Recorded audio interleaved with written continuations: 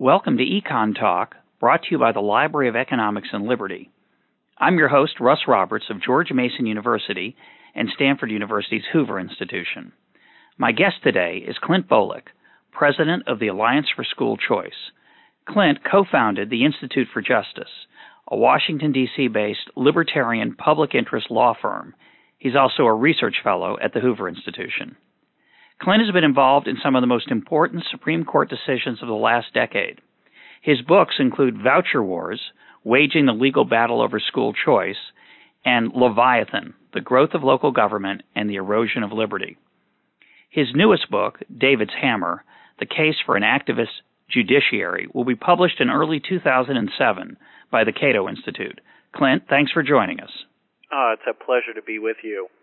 Now, by defending judicial activism in this new book, David's Hammer, you've accomplished that rare feat of alienating scholars on the left and the right. What are they worried about, and why are they wrong? Well, of course, anytime you see the left and the right getting together on something, it's important to hold on to your wallet. But certainly judicial activism is a universal pejorative today. No one supports judicial activism. So why do I? First of all, it's important to define what I mean by judicial activism. What I mean by judicial activism is a court that is willing to stand up against majoritarian tyranny and uphold the rights of the individual. And what I don't mean by judicial activism is courts engaging in judicial legislation or taking on the powers of the executive branch. I refer to that as judicial lawlessness, and it's a bad thing. But an active judiciary in defense of individual liberty is vital to the preservation of a free society. And that position is associated with some on the so-called right, particularly some of those on the court. But in practice, the people on the right worried about judicial activism want a different perspective than yours. They want, how would they describe it? I'm not as eloquent as you are on the. Well, tell me how they phrase that. Most people on the right, and I would certainly include myself in this camp, would argue that they are advocates of original intent, that the Constitution ought to be enforced as originally written and as originally intended. But some on the right go further than that. Robert Bork is probably the most extreme example. He has publicly called for an end to judicial review of the constitutionality of laws, basically saying that whatever the majority or the minority, for that matter, acting through democratic or bureaucratic processes ought to hold for, and the courts ought to just stay out of the legislative process altogether. What would they do then? Just close shop? I mean, what would be the purpose of the judiciary if they were not reviewing constitutionality of legislation? Simply to resolve disputes among individuals and to adjudicate criminal proceedings. It would definitely be very different than the judiciary that we see today, and I think one that would unleash tyranny in both the legislative and executive branches, and for that matter, the bureaucratic branch of government as well. Well, I guess there was a day, very short-lived day, very brief day, 22-hour day, where legislators took an oath to uphold the Constitution, and they themselves policed the constitutionality of legislation. They would presumably feel they were not upholding their oath if they didn't. If they voted in favor of legislation that was unconstitutional. But those days are clearly over, but I guess at the founding, there was some question about what the actual role of the Supreme Court would be. Correct? That is correct. I think that the best argument for what the role of the judiciary ought to be was voiced by Alexander Hamilton in the Federalist Papers, number 78. And he really set forth a very thorough explication of what role the court would play. And it really is the court's role that it largely plays today as the ultimate check against the tyranny of the executive and legislative branches, and purely a negative check. That is, the court would exercise its power by voiding unconstitutional laws, but it would never actually exercise executive or legislative powers, which courts often do today. So Hamilton was foremost among the framers in setting forth the view of the judiciary, but Jefferson and Madison as well were very quick to say that it is essential to have an active judiciary in order to check the powers and oppression of the other branches of government as well. In your book, you give the example of the fact that recent courts have struck down so many laws has given ammunition to some to argue that the courts have become more activist. But you argue that's not a correct interpretation, correct? That's right. Certainly the number of decisions striking down laws has grown in recent years, particularly during the Rehnquist court. But the number of laws struck down pales in comparison to the increase in the number of laws and regulations that have been enacted.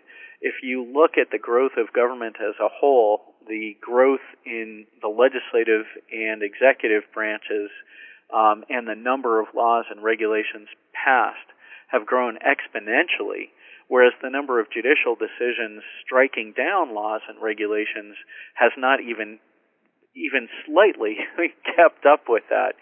So everything is relative, and if anything, the court, in my view, ought to be far more aggressive in checking the powers of the other branches of government than it has been in recent years. If the court has gone off the deep end, it is in being too deferential to the powers of the other branches of government and not sensitive enough to the constraints contained in the Constitution. Yeah, it's depressing to me how we have this romance about democracy. The founders certainly didn't have any romance about it, and indications are that romanticizing majority rule in particular is the road to tyranny. Oh, you're absolutely right, and you're especially right that the framers were very cynical about government power. Madison, in particular, was extremely worried about the power of local governments, and he was extremely prescient in that regard, arguing that it's easier for a special interest, or in those days called a faction, to manipulate the levers of power at the local level than at the national level. And so this is one area where courts really need to be very, very careful to protect constitutional liberties. A lot of times the individual is really powerless in the political process, and it's only in the court of law where the individual stands toe-to-toe and on a level playing field with the most powerful interests in the community. We could go back to the issue of the founding again just for a second, then I want to turn to some examples of judicial activism. But Marbury versus Madison, 1803, wasn't that a controversial decision in the sense that it expanded the powers of the Supreme Court beyond what the founders supposedly wanted, or am I misreading history there?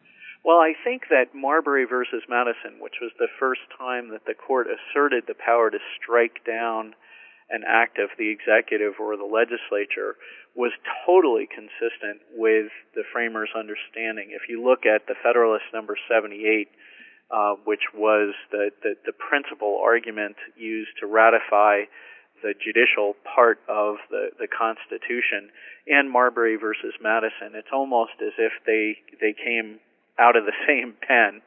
So I think that Marbury was very consistent. What happened was you had Jefferson and Madison who, as constitutional framers, were very insistent upon the power of the judiciary to strike down unconstitutional laws. But when they subsequently served as president, their view of the judiciary changed because suddenly it was a check on their excesses as president. And so the historical revisionism was actually on the part of Jefferson and Madison. And in this case, Chief Justice John Marshall had the correct interpretation of judicial review. That's a comfort. and it's a lovely example of the role incentives play in shaping our choices. Let's fast forward a couple hundred years more closely to the present.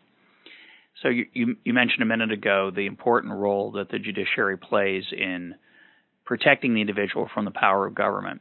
You've been involved in a number of cases where such a defense was made, and I'd like you to talk about those.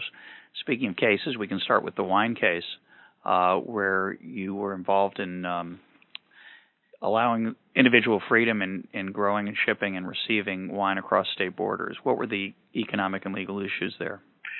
Well, the economic and legal issues were one and the same.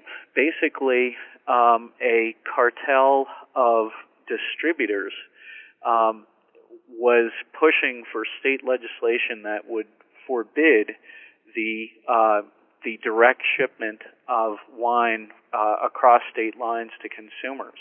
And this was exactly the sort of problem, this protectionist state legislation, that animated the Constitution in the first place, in particular the protection of interstate commerce. We probably wouldn't have had a Constitution if it were not for the very passionate desire to create a national economic union and to eradicate the power of the states to create and maintain protectionist trade barriers. What happened, though, was with the abolition of prohibition, the states in the 21st Amendment were given the power to regulate the sale and distribution of alcohol. And basically what the monopolists, what the states and the liquor industry, the liquor distribution industry, were arguing was that the 21st Amendment canceled out the protection of free trade across state lines. And what the U.S. Supreme Court ultimately did, happily, by a 5-4 majority, and that seems to be the only way that I ever win cases in the Supreme Court, is by the barest of majorities. Hey, it's still a W. Exactly. The majority said that these two constitutional provisions were both operative and that states do have broad regulatory power over alcohol, but to protect health and safety and to guarantee against minors' access to alcohol and so forth, that the 21st Amendment did not empower the states to engage in economic protectionism. And so these laws were struck down. The flow of wine across state lines was allowed to proceed, and a lot of consumers raised their wine glasses to a very important decision. But, when you look at this decision, it has ramifications far beyond wine, because as we move into the Internet era, a lot of the old distributors, the middlemen, are being put out of business. And once again, hundreds of years after the enactment of the Constitution, they're turning to their state legislatures for protectionist legislation in areas as far-ranging as automobile sales and contact lenses. So this was a tremendous blow for Internet commerce and for freedom of consumers to enjoy the products that abound in our society. Going back to the wine case in specific, the 21st Amendment gave the states the power to took away power from the federal government in the alcohol business and left some power in the hands of the states. The Commerce Clause basically creates a single national market so that trade can go across state lines without tariffs or other types of barriers, taxes and other discriminatory barriers. So what you're saying earlier is that states still have some power to regulate. They just can't discriminate in-state versus out-of-state suppliers. Is that correct? Is that the upshot of the decision? That is, in fact, the rule of law that the court articulated, that states are free to regulate alcohol, but they must do so with one set of rules rather than two. They cannot protect in-state distributors against competition from out-of-state wineries or distributors. So if you're worried about minors if you're worried about a 12-year-old ordering a bottle of wine by mail from California, and you're a New Yorker, and you prohibit California wine sales in New York on the grounds that it's bad for 12-year-olds, an absurd worry in my opinion, but that was the claim that was made in the case, that kind of worry, you'd have to ban in-state mail shipments of wine, correct? That's exactly right, and that's where New York, which was the state whose laws I challenged, got itself in so much trouble because it was insisting that kids would be ordering premium wine over the internet with reckless abandon. Secretly using their parents' credit cards. Exactly, and being there without their parents when the delivery arrived and so forth. I quipped at the time that if my 18-year-old son were able to navigate the system successfully, I would toast his acumen over a good glass of wine because he'd be mature enough to enjoy it. You bet. But at the same time, there were absolutely no constraints on New York wineries whatsoever in terms of their distribution. So it just really blew a hole in their argument, and we presented quite a bit of evidence showing that the real motivation was to protect the in-state delivery system. Do you have any feel for what's happened since that decision in terms of shipments across state lines and how state legislatures have responded in the state regulatory environment? Well, the distributor industry, which is a multi-billion-dollar oligopoly, responded by trying to shut off direct shipping altogether, saying, "Oh, you want one set of rules? We'll make them as draconian as possible." But in a substantial number of states that had discriminatory rules, in fact, the states have moved to ease them. So in states like Arizona and Virginia and Texas and elsewhere, and New York, most notably, where there were severe restrictions, those restrictions have been removed. And now the vast majority of Americans can freely order wine from their favorite wineries, wherever they might be in the United States. And that's clearly an important example, as you point out, that goes beyond wine. An even more, I think, central case of judicial activism that you promoted and, for better or worse, lost at the Supreme Court was the Kelo case. Tell us about what happened there. Well, Kelo is known to most Americans as the outrageous decision in which the United States Supreme Court allowed the city of New London to seize the property of business owners and homeowners in order to give that property to developers to develop various commercial enterprises that the city thought would be better for its economic base. Using the power of eminent domain. And of course, traditionally, eminent domain has been used and limited to roads and schools and hospitals, all sorts of public uses. And in fact, those are the words that appear in the United States Constitution. Public use. That is what eminent domain is supposed to be limited to. But over time, states and local governments in particular have expanded that definition to encompass public benefit. So anything that raises the property value of a particular area or tax revenues is perceived to be in the public benefit. And again, by a 5-4 vote, the courts allowed that use of eminent domain, basically writing out of the Constitution the important words public use and substituting their preferred words public benefit. That to me is, again, an exercise in judicial lawlessness. It would be an act of judicial activism to strike down this law, but that is the oath that justices take, is to uphold the Constitution. And if the words public use appear in the Constitution, it ought to be unlawful for the court to ignore them, as the courts often do, provisions in the Constitution. And if people feel strongly that it ought to be public benefit instead of public use, they're free to try and change the Constitution, which the founders deliberately made difficult to do for all kinds of good reasons, but not impossible. Right.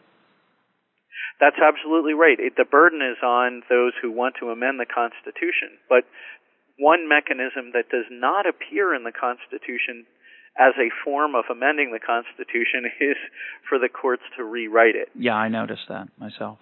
But I am an amateur in this area, as are many of our listeners, and it would be useful to us to hear from you how that 5-4 majority justified that decision, upholding that right of eminent domain in that situation. For those of us who are not close followers of the Supreme Court, who did not read the decision, we were kind of stunned. We just assumed that was kind of a layup.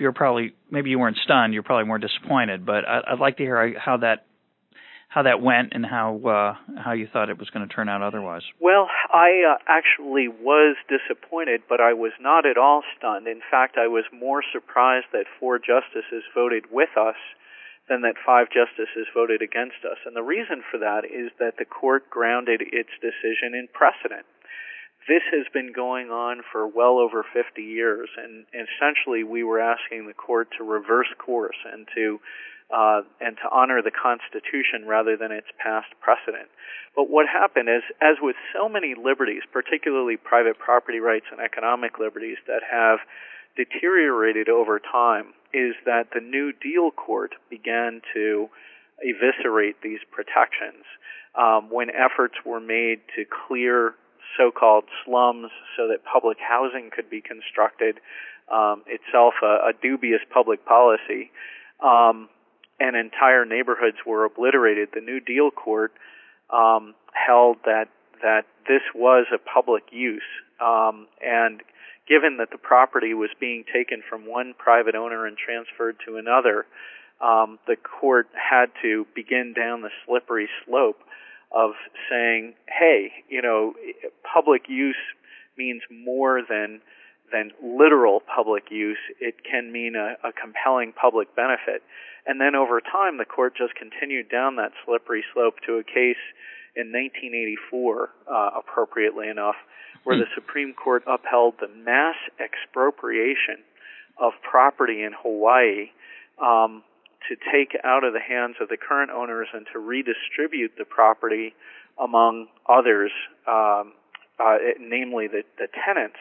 It was probably the largest expropriation of property in our nation's history.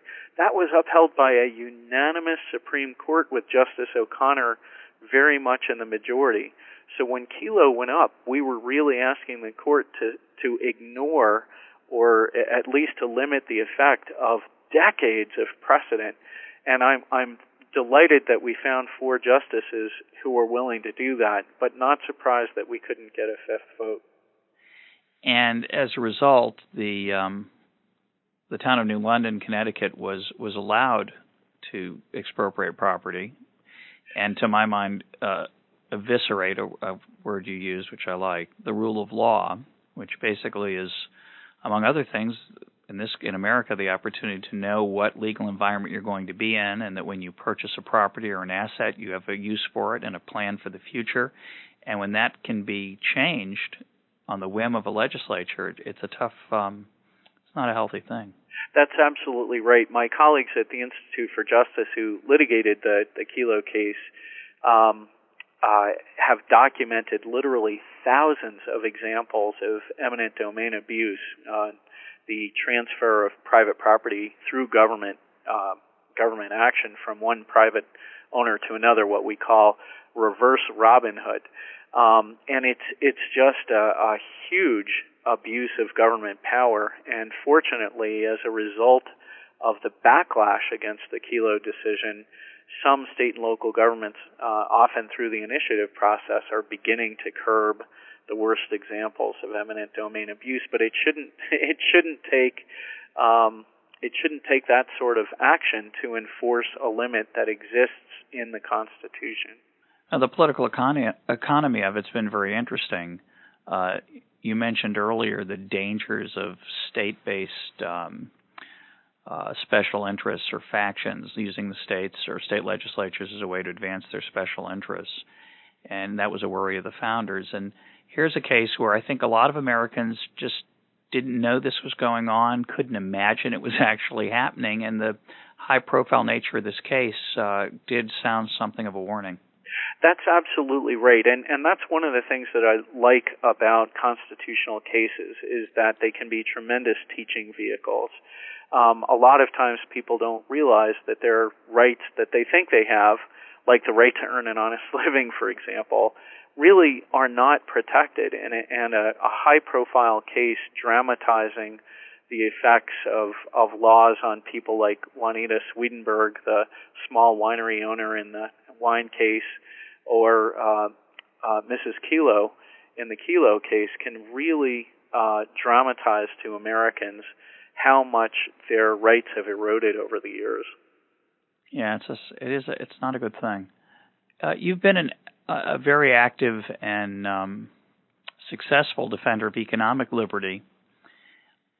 Tell us about some of the cases you've been involved in where you protected that liberty on behalf of individuals. Well, economic liberty, the right to pursue a business or profession free from arbitrary government interference, is certainly the right that most people, when they sail past the Statue of Liberty, if immigrants still do that these days, think of when they think of American liberty. It's one of our most cherished freedoms, and yet the right to earn an honest living receives less judicial protection than the right to receive a welfare check. If the government tries to take away your welfare check today, you can tie the government up in knots with your legal services provided lawyer.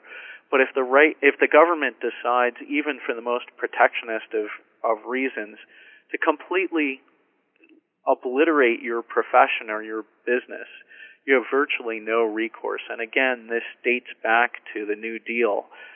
Prior to the New Deal, the courts, invoking the 14th Amendment, which was intended to protect economic liberty, were very aggressive in striking down laws that interfered with freedom of contract or that created arbitrary impediments to economic liberty. But after the New Deal, the court completely abandoned that searching review and adopted an anything-goes approach. When I co-founded the Institute for Justice back in the early 90s, one of our goals was to restore economic liberty as a civil right. Unfortunately, there's not a lot of precedents that we could cite in doing that, but I took on a number of cases there that began to restore protection for economic liberty, starting literally at the ground level in Washington, D.C. in the late 1980s with a case involving street corner shoe shine stands. The District of Columbia, in its abundant wisdom, decided to forbid street corner shoe shine stands at the turn of the previous century, when recently emancipated blacks were trying to find ways to support themselves, and the government decided to forbid street corner shoe shine stands, which were a popular entrepreneurial device that black entrepreneurs were using. And my client was a guy named Ego Brown, who quit his job as a bureaucrat and began peddling shoe shine stands on the streets of Washington. And he even hired homeless people to learn his method of shoe shining, and he'd give them a tuxedo and put them to work lifting themselves by their own bootstraps. But the D.C. government shut him down. Based on that the old Jim Crow law, that's right. Mm-hmm. It was extremely perverse, but that's what they did. And of course, as anyone who knows our nation's capital knows, you can do almost anything on the streets of Washington, D.C. and get away with it. But the D.C. government was not about to tolerate this sort of business enterprise, so they shut him down, and we filed a lawsuit challenging that law, arguing that it had no rational basis whatsoever, which is the standard that the court uses. And in 1990, the federal district court struck down that law, saying that it had no rational basis whatsoever, and Ego Brown was able to go back to work. Since that time, my colleagues at the Institute for Justice and I have taken on cosmetology licensing laws on behalf of African hair braiders. We've taken on the funeral the casket cartel that has been applied by funeral homes, where you can only buy a casket from a licensed funeral home at a massive markup.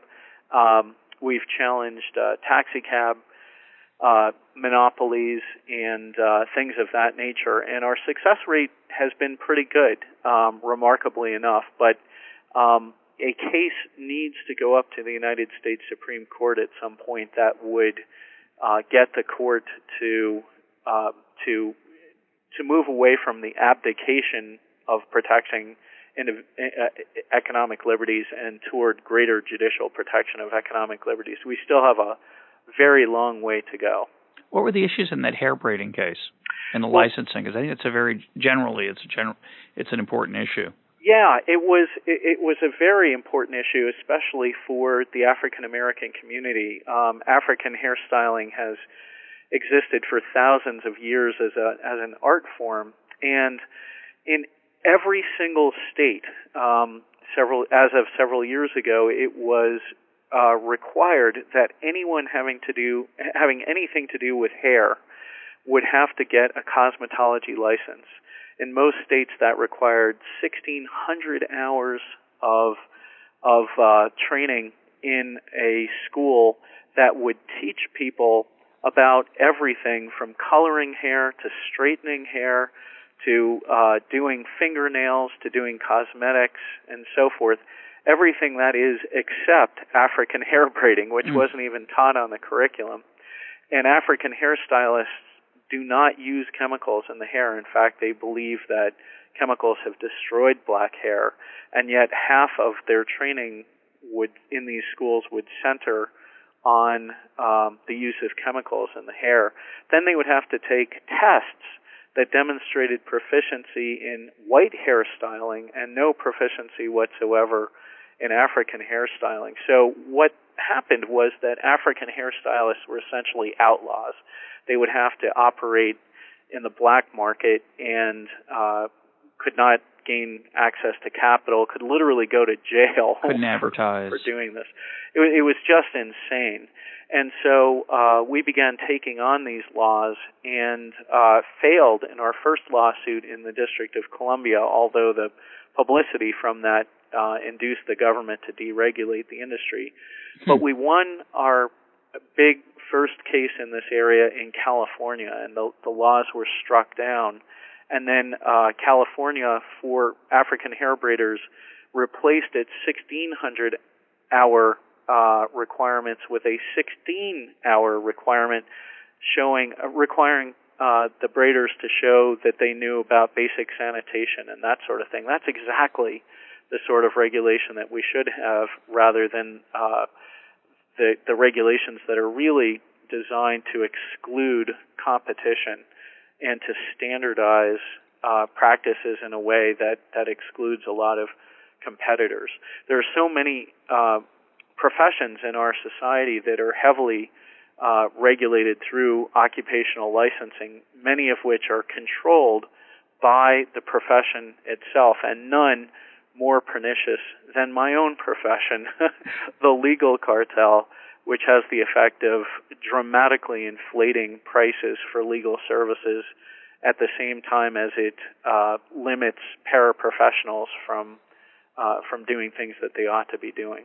Well, it's such a nice example of what Milton Friedman calls an unholy coalition, and what Bruce Yandle at Clemson has called the bootleggers and Baptists. That you have on one side a seemingly high-minded advocate for a regulation, and then you have a self-interested advocate, and the high-minded advocate gives cover to the self-interested advocate to pursue self-interest at the expense of people's either liberties or well-being.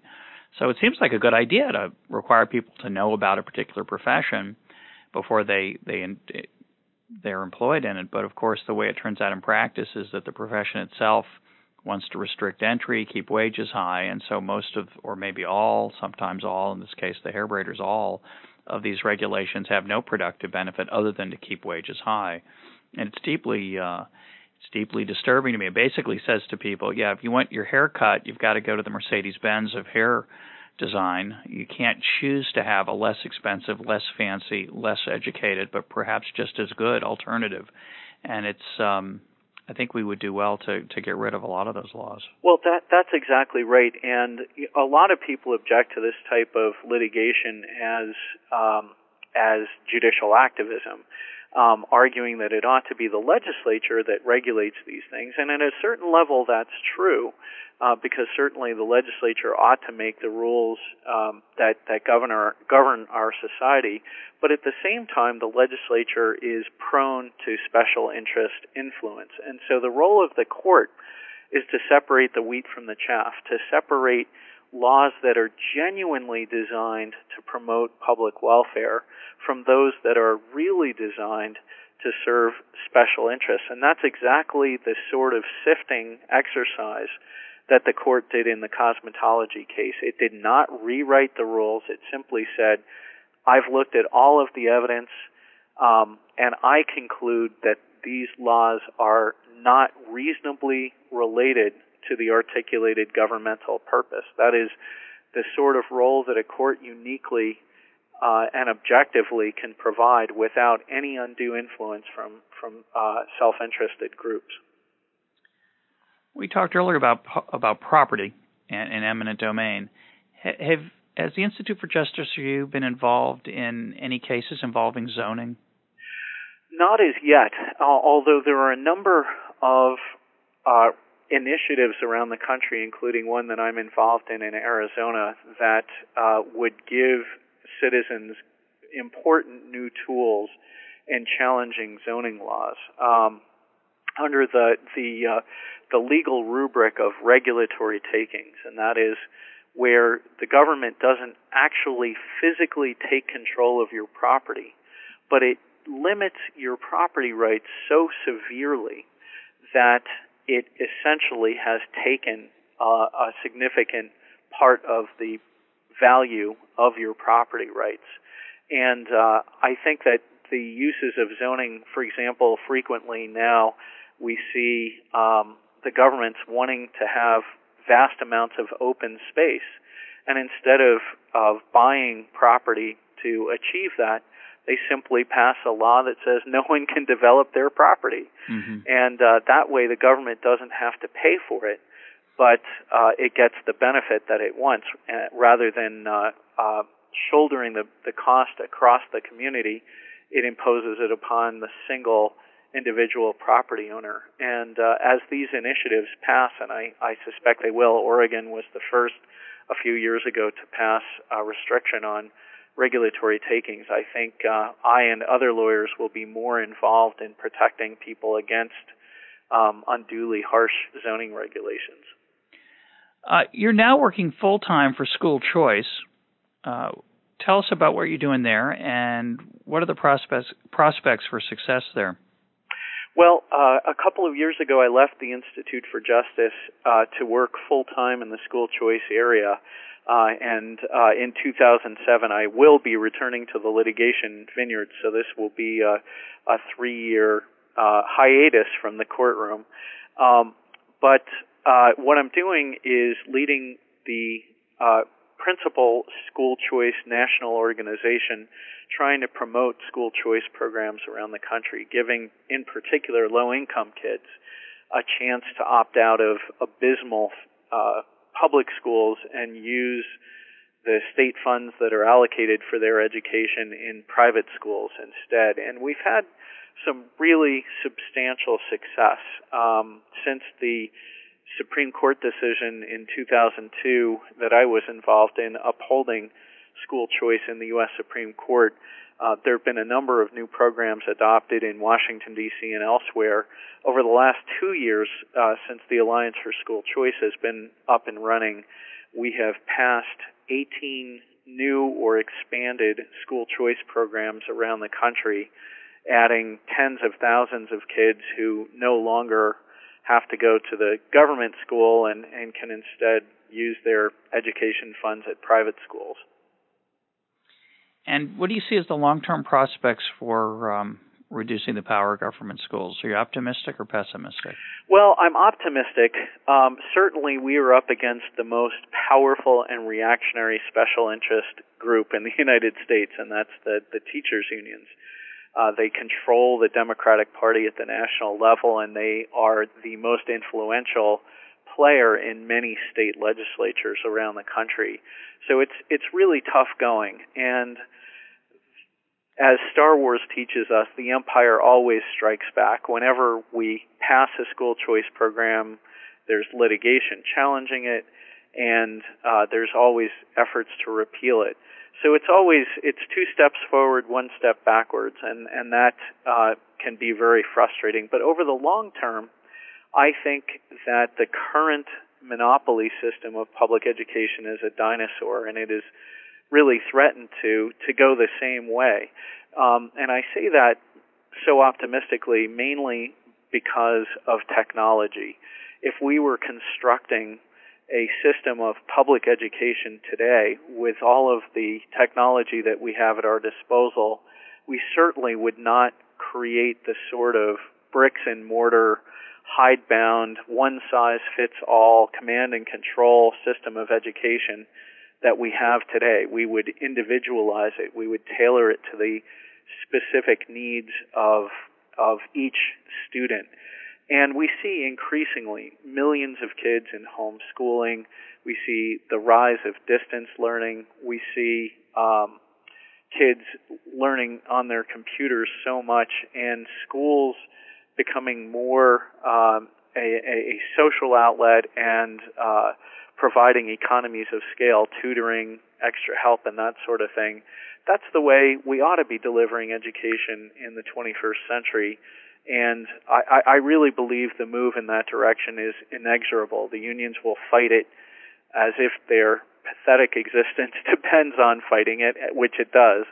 But in the end, I think that it is impossible to resist the power of technology to individualize education. Well, you made a strong claim a minute ago about the power of those unions. You said they control the Democratic Party. What do you mean by that?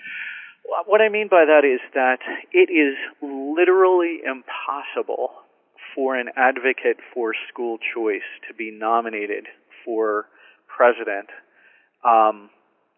by the Democratic Party. A few years ago, we had a vice presidential candidate, Joe Lieberman, who is a very strong school choice supporter, and he temporarily renounced his support for school choice when he went on the ticket. But Bill Clinton was a perfect example. When Clinton was governor of Arkansas and Wisconsin passed the first urban school choice program in Milwaukee, he sent a letter of congratulations to the legislator, Polly Williams, who advocated it. And then he became the nominee of the party and renounced school choice as if it was the greatest evil on the face of the earth. About a third of the delegates to the Democratic Convention are school teachers and union members. And that is a very powerful thing to overcome. How did that happen? Do you know? That's a strange thing. That's a fact that most Americans are unaware of. How did that come to be? Well, I think it's the normal political dynamic of looking to government to protect something that may not be protectable in the marketplace. And certainly during the New Deal, unions became very attached to the Democratic Party. Teachers' unions have grown in power and influence as private sector unions have waned in their power and influence. And when you've got a party that you can dominate, it makes sense to flock to it, and that's exactly what the unions have done. The other thing about teachers' unions in particular, by definition, teachers are present in relatively equal numbers in every legislative district and every congressional district in the country, because wherever you have population, you have schools. And as a result, those unions are uniquely positioned to influence politics at both the very local level and the national level because they are so dispersed and concentrated. They're both dispersed and concentrated, and that makes for a very powerful political combination. But they only do it because of the kids. Exactly. Right? I mean, that is their great defense, is that they're just trying to protect children from the skimming off the top or whatever is the thing that they can scare people with about competition in the school system. It's remarkable how successful they've been. We have been successful, I think, in introducing some competition, but given how poor most school systems are, it's remarkable they've had any success at all. Well, we have, as a nation, a nostalgic attachment to public schools, and still, of course, the vast majority of Americans send their kids to public schools. I have traditionally sent my own kids to public schools. And so anytime someone stands up and says, this is bad for public schools, it's an alarm bell that people viscerally respond to. So the unions have been very, very effective at marketing this. But I think as things get worse, especially in the inner cities, where 4 million kids are in chronically failing schools, that's schools that have failed their state standards, the most basic, minimal state standards for at least 6 consecutive years, this situation is simply intolerable. And we're beginning to see courageous politicians, including Democrats like Cory Booker, the mayor of Newark, New Jersey, who sits on our board of directors, Anthony Williams, the mayor of Washington, D.C., and others who are standing up and saying, listen, this is as close to genocide as we see in our society. We cannot tolerate schools that are not going to give our kids the most basic skills they need to survive in America. And we're beginning to make some serious progress. And your organization pushes for allowing students to take the public funds that would have been spent at the school in their neighborhood and instead direct them toward the schools they choose, the private schools they choose. Do you worry? That's exactly right. Do you worry about the political ramifications of too much success in that area? Instead, might it not be better to work? I'm going to be an idealist here. Work against government schools entirely, and work towards a system of private vouchers, not public vouchers, where private funds help kids who can't afford private schools, but we don't have the political dynamic where my worry is that once we politicize the voucher movement, we have an incentive for legislators to increase the size of the voucher and to continue to reduce the good side of competition. Well, we are working on both sides of that equation. Wherever the political opportunity exists for one or the other, we have helped pass a number of scholarship tax credit programs around the country, again, geared toward low-income kids. But the way these programs work, and we have them in Arizona, Pennsylvania, Florida, and we just passed them in Rhode Island and Iowa this last year.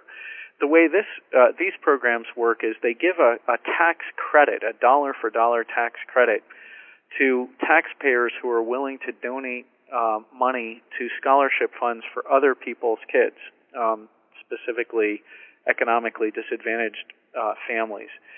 And that is really a no-strings-attached kind of school choice program, and we think there's really tremendous potential for that. But certainly we also do very strongly support school vouchers, and with that we accept the reality that the vast majority of kids in our society are going to be educated in public schools. And we see vouchers as a way of, first of all, getting kids out of failing schools and into good schools, but also as a way of creating systemic change within the public schools. And I think that's probably the most positive effect of school vouchers, is it does introduce real competition and real accountability into the public school system. Caroline Hawksby is a researcher at Harvard And she has studied school voucher programs around the country, and she has found that, very contrary to what the teachers' unions say, in every single place where public schools have been faced with meaningful competition, the public school performance has actually improved. And I guess Milton Friedman has been vindicated. He would probably say that the rules of competition are not suspended at the doors of a schoolhouse, and he's certainly been proven to be correct. So at this point, Russ, although I definitely see your point, I think that proceeding on two tracks with scholarship tax credits on the one hand and vouchers on the other, we're creating a dynamic educational marketplace in a country that desperately needs one. Well, Clint, it's been a pleasure talking to you. I have to say I often discourage my students from going into law and attending law school. Many of them do it because they think they're supposed to, or they think it's going to be intellectually stimulating, and I think they're often disappointed. Yes. At least what it's like to be a lawyer. Some of them enjoy law school, but they don't always enjoy being a lawyer. But I have to say that your career even makes this economist consider the possibility of going to law school as a way to make the world a better place. You've really done a remarkable job, and I'm glad to know you're returning to the vineyards of the court that you mentioned earlier. My guest today has been Clint Bolick, president of the Alliance for School Choice. He's the author of the forthcoming book, David's Hammer, The Case for an Activist Judiciary, and he's maybe the best single example of why you ought to go to law school. Now on to listener emails and a preview of next week's podcast. My guest next week will be Richard Thaler, one of the pioneers in the area of economics known as behavioral economics. Richard will defend his concept of libertarian paternalism and try to convince me and you that it's okay for the government to act paternalistically as long as it's not coercive. Will he succeed in converting me at least? Find out next week. Meanwhile, on to your emails. Ken Willis writes, I hold Walter Williams in the highest possible regard, so that if I disagree with something he says, I assume that I'm wrong. However, his assertion that slavery had become unprofitable by the time the Civil War started, and especially the statement by Russ Roberts that Robert Fogel and Stanley Engerman agreed in their book, Time on the Cross, needs to be corrected. It may be arguable whether slavery was profitable or whether it was economically moribund, but Fogel and Engerman wrote their book for the express intention of advancing the former proposition and debunking the latter. Their evidence is powerful, as well as their citation of other authorities. Ken goes on to cite some of that evidence and closes with this argument. So was the Civil War fought over slavery? Maybe not for the North, but certainly it was the preservation of slavery that motivated Southern slaveholders. Maybe. When Ken wrote me, I went back and listened to the original podcast. I don't completely agree with how Ken characterized my discussion with Walter of Time on the Cross, but you can judge for yourself. Ken went to the trouble of transcribing the relevant section and posting it in the comment section of the Walter Williams podcast. So go check it out. Go to econtalk.org and see if you agree. In the meanwhile, Ken's certainly right that Fogel and Engerman found slavery to be financially viable.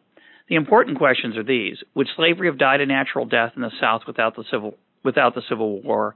How long would it have taken? These are issues I hope we can address in a future podcast. Listener Scott Wood writes in about the podcast with Skip Sauer on the economics of baseball. Skip and I discussed the issue of just how competitive professional sports teams are and sports leagues. Scott writes, on the revenue-sharing differences between the National Football League and Major League Baseball, could that possibly lead to a different class of owners in the NFL versus Major League Baseball? Revenue sharing makes it realistically possible to win the Super Bowl from any of the 32 franchises, while the lack of revenue sharing makes it very difficult to win the World Series from any team other than one of the Big 8 franchises. I'm thinking of the New York, Chicago, LA area franchises plus Boston and St. Louis. Scott continues, could the NFL's revenue sharing lead to a more inherently competitive class of owners? Is anyone going to buy the Royals for any reason other than milking the franchise? Can they attract owners who want to do anything but this? I clearly understand your observations about how the NFL is worse than Major League Baseball in a lot of competitive ways, but how confident as economists can we be in making that claim? After all, Coase won a Nobel Prize partly for pointing out that the firm exists precisely to trade off competition, market competition, in favor of other valuable organizational characteristics. Clearly, as you pointed out in the podcast, sports leagues are rife with tension between competitive goals. Thanks, Scott. Sports leagues are weird things. In some sense, the league is a single firm. After all, you can't just start your own baseball team. You need other teams to play against. The tension you're referring to is an interesting one.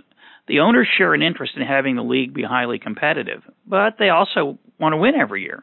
That's why I argued that the owners might tolerate an individual owner who's a mediocre steward of his team's fortunes as long as it doesn't drag down the league's product too much.